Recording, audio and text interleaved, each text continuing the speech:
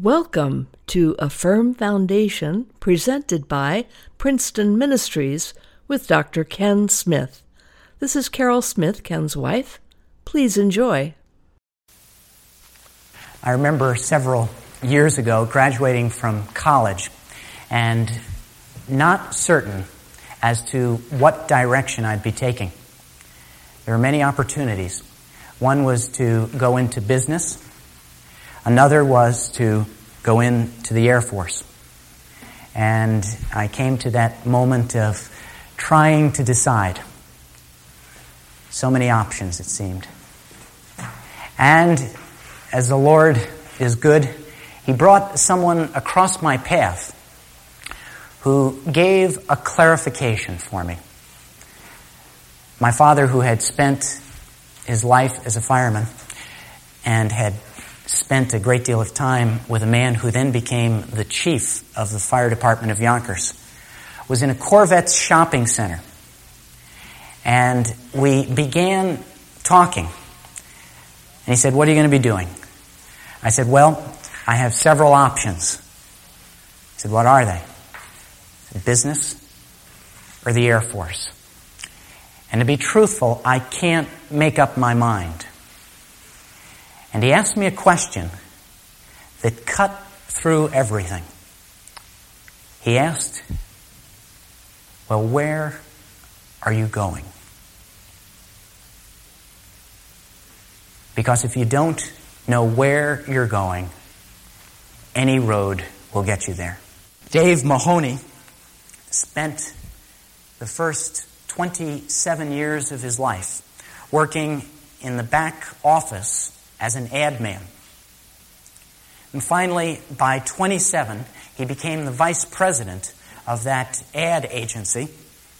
At the age of 33, he was given the presidency of the Good Humor Ice Cream Company, 33 years old. And Dave Mahoney says it's not a question of where you've been, nor even where you are. It's a question of where do you want to be.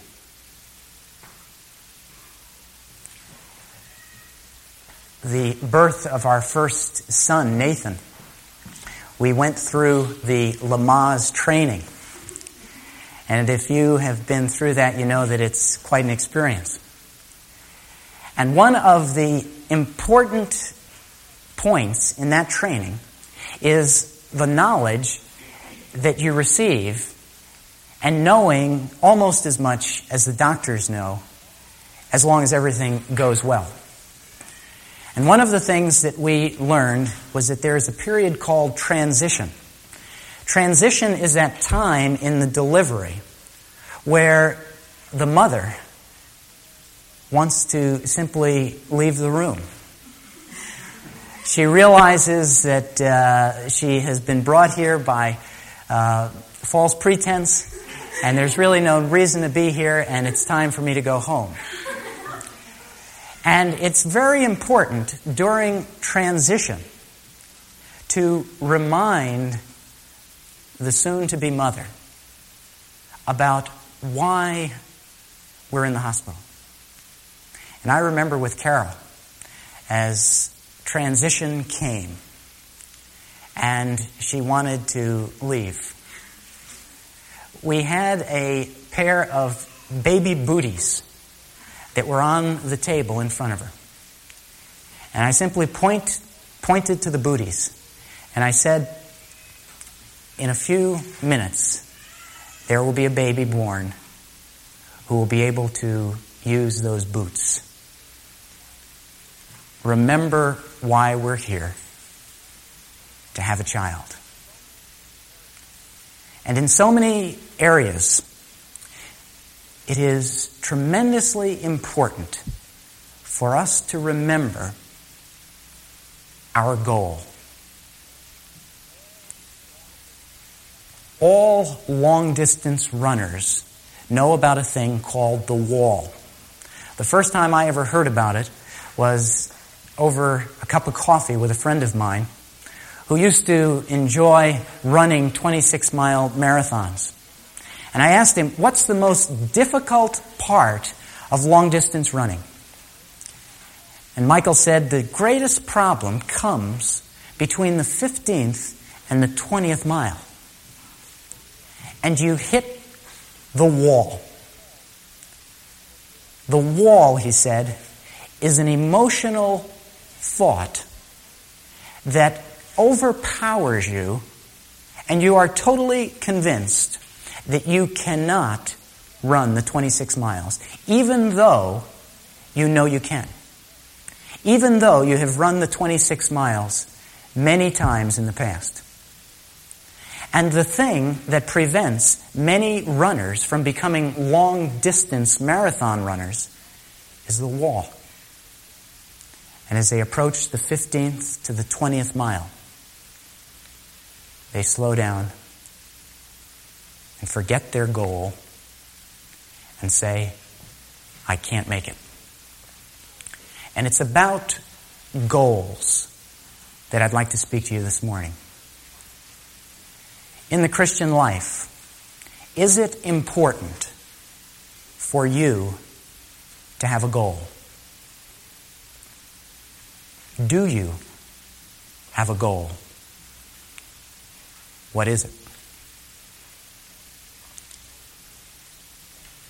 Moses was called out of being a herdsman by the Lord God. And after tending sheep, the Lord said to him, Moses, you are a special man that I am going to use for special purposes. I want you to go to the Pharaoh, and there you will tell him to let my people go.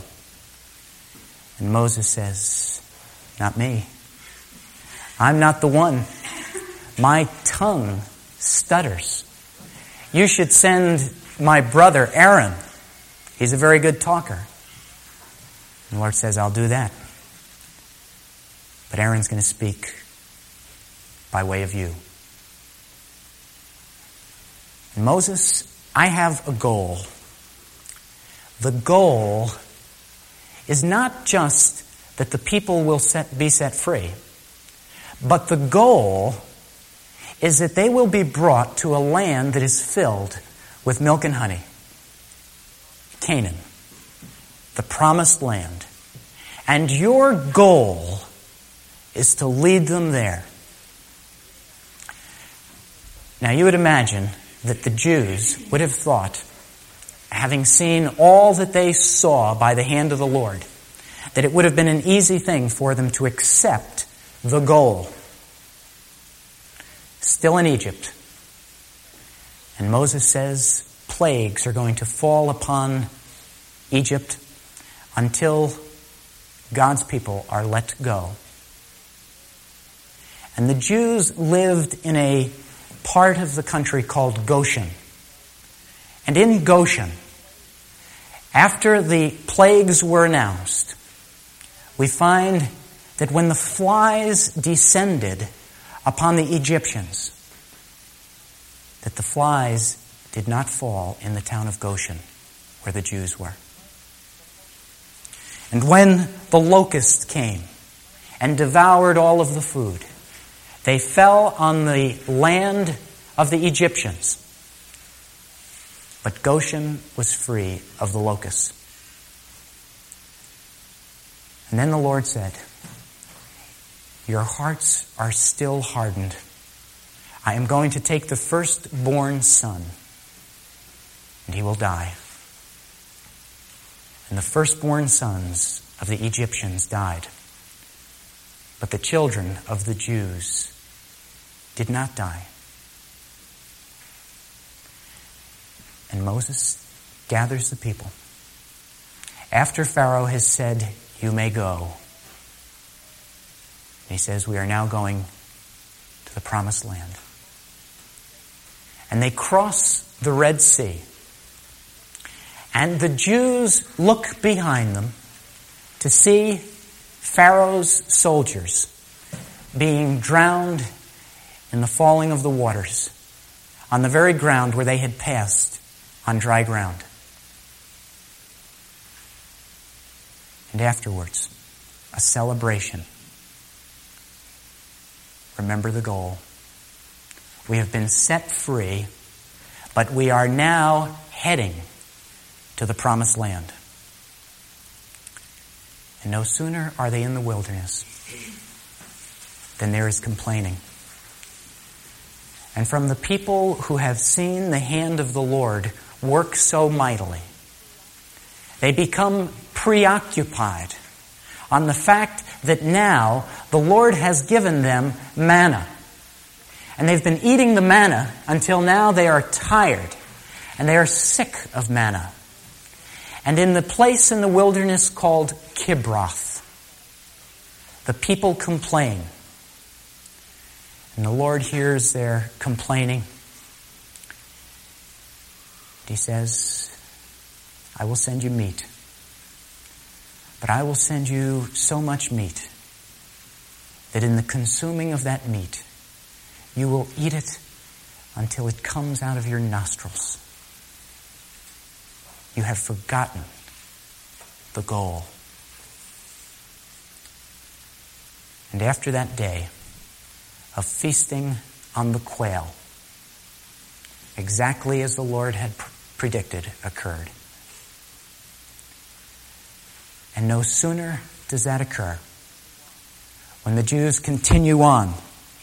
And there at Hazeroth, Miriam and Aaron, relatives of Moses, begin to complain again because Moses has been wed to a Cushite woman. And they say, does the Lord only speak through Moses? Meaning what? That both Aaron and Miriam wanted to take upon themselves the priestly office, and that they wanted to give and receive the power that obviously Moses was executing. And at this point, the Lord's anger is enraged. And he calls down and he says, I want 3 of you, Moses, Miriam, and Aaron, to come aside. And he questions Miriam and Aaron. He says, to show you the authority that Moses has. And instantly, according to Scripture, Miriam became a leper.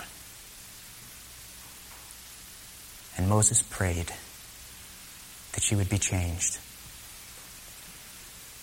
And she was sent for 7 days to the outskirts of the camp. And you're a Jew,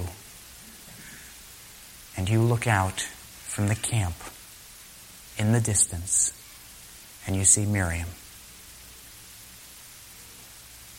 Miriam, who had forgotten the goal.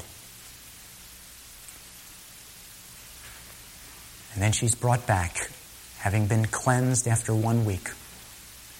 And then we read 12 spies were selected to go out into the land, and they were to scout out to see if it were possible to go into that land. 12 spies. They enter the promised land. The land that the Lord had established as the goal. The Lord who had promised that they would receive that inheritance. And so the 12 spies go, and they return with their report. 10 of them say, the land is filled with giants, the sons of Anak. The cities are mighty, the people are strong, and we are not able to take the land. That's the majority report. And like so many majority reports, it was in error. And then the minority report. Joshua and Caleb. They saw the same land. They return and tell the people, yes, it is true. There are giants in that land. Yes, it is true that the cities are strong, but with the Lord, who has promised us this land, we will certainly be able to take it. And as is the case so often, the majority report was received, and the people laid back and said, "We shall not enter the land."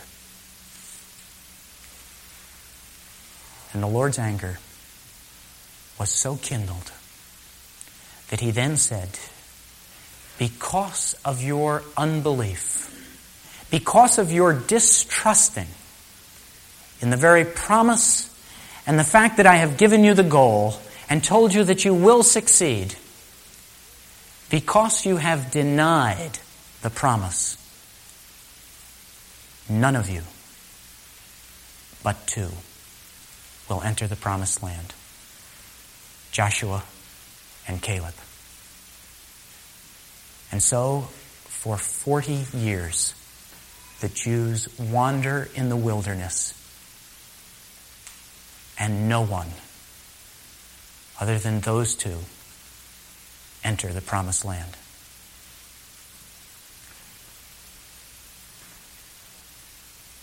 So often, as Christians, we forget what our goal is. So often, we get caught up in the incidents of the day or the week that we forget that we are going to a goal, that our eyes should be fixed on that goal. You might have read this week in the paper about a woman who was found in a park in Fort Lauderdale, Florida. Her clothes were old and worn. She obviously had not eaten for several days and perhaps weeks. And the police found her, brought her to the station, and asked, "What is your name?" She said, "I don't know." "Well, where did you come from?" "I can't remember." And unlike detective stories, the truth of the matter is that amnesia very seldom occurs over long periods of time. But for 8 months, this woman has been totally unable to remember where she came from, the name of any relatives, or even any hobbies that she has. She is the same today as she was when she was found in the park. And the police have named her Mary Doe because they don't even know her name. And in an interview this week, a reporter asked her, "What is the hardest part about your amnesia?" She delayed. She said, "The hardest part is that I don't know where I came from, and I don't know where I'm going."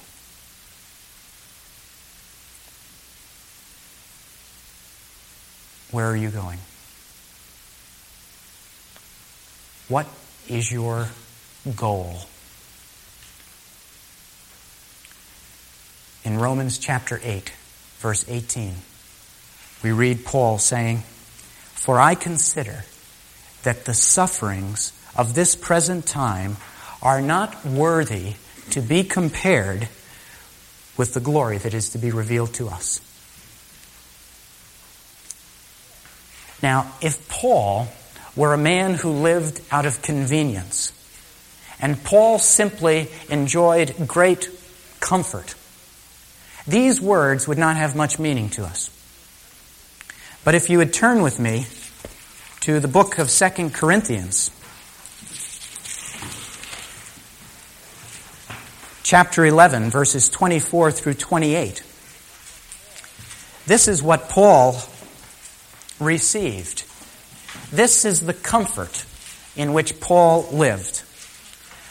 5 times I received from the Jews 39 lashes. 3 times I was beaten with rods.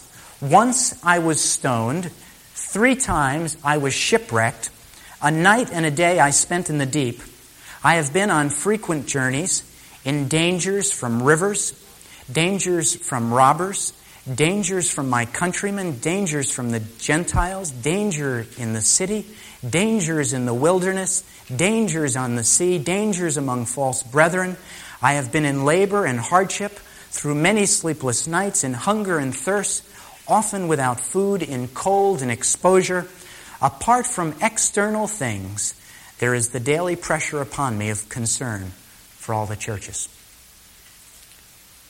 And Paul tells us that he considers the sufferings of this present time not to be worthy to the glory that is going to be revealed to him in Christ Jesus. How can he make such a statement? How did Paul live, having been beaten, stoned, whipped, thrown overboard? How was he able to go and to continue and to say that none of this is comparable to the glory that's to be revealed to me in Christ? Is because Paul knew his goal.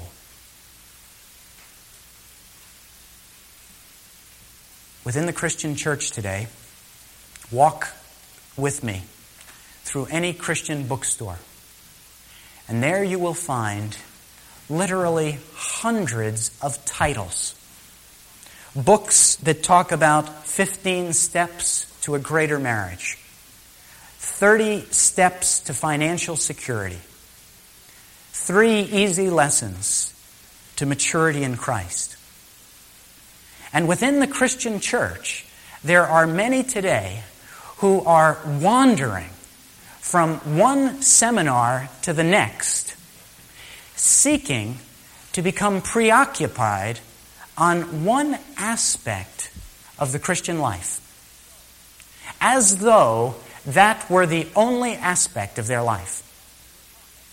And when you talk to Christians, you'll find that many of them are spending days, weeks, hundreds of dollars attending these seminars to improve their marriage, to receive financial security, to grow in Christ. And certainly, in some cases, it has been helpful.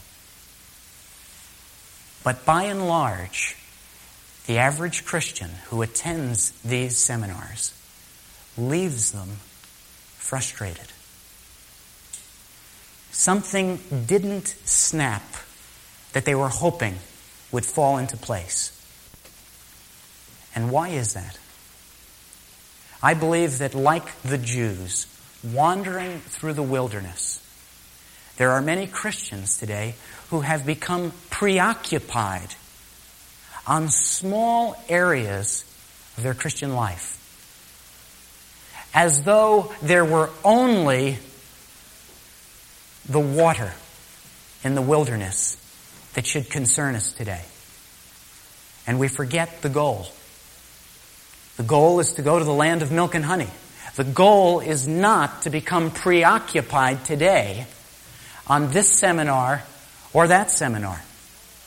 The goal of wandering in the wilderness was not for the Jews to become preoccupied on the fact that they were getting tired of manna. It was not the fact that they didn't seem to have enough water. And yet, on that day, you would have thought that the only goal that the Jews had was water. The only goal that they had was meat. And within the Christian church today, there are many who would think that the only goal that they have as Christians is one aspect or another of the Christian life. And the reason for the frustration is that so many of us have forgotten our goal. And what is our goal? The goal of the Christian is to stand before Jesus Christ and for Him to declare, "Well done, good and faithful servant." That is our goal. Thank you for listening to A Firm Foundation, presented by Princeton Ministries. This programming is supported by you, the listener. You may go to our website, princetonministries.org, or send your donation to Princeton Ministries, Post Office Box 2171, Princeton, New Jersey 08543. That's Princeton Ministries, Post Office Box 2171, Princeton, New Jersey 08543. The Lord bless you, and Dr. Smith looks forward to hearing from you. We would like to thank Roan's Web Development Company for making this webcast possible. You can find their link at the bottom of our website, princetonministries.org.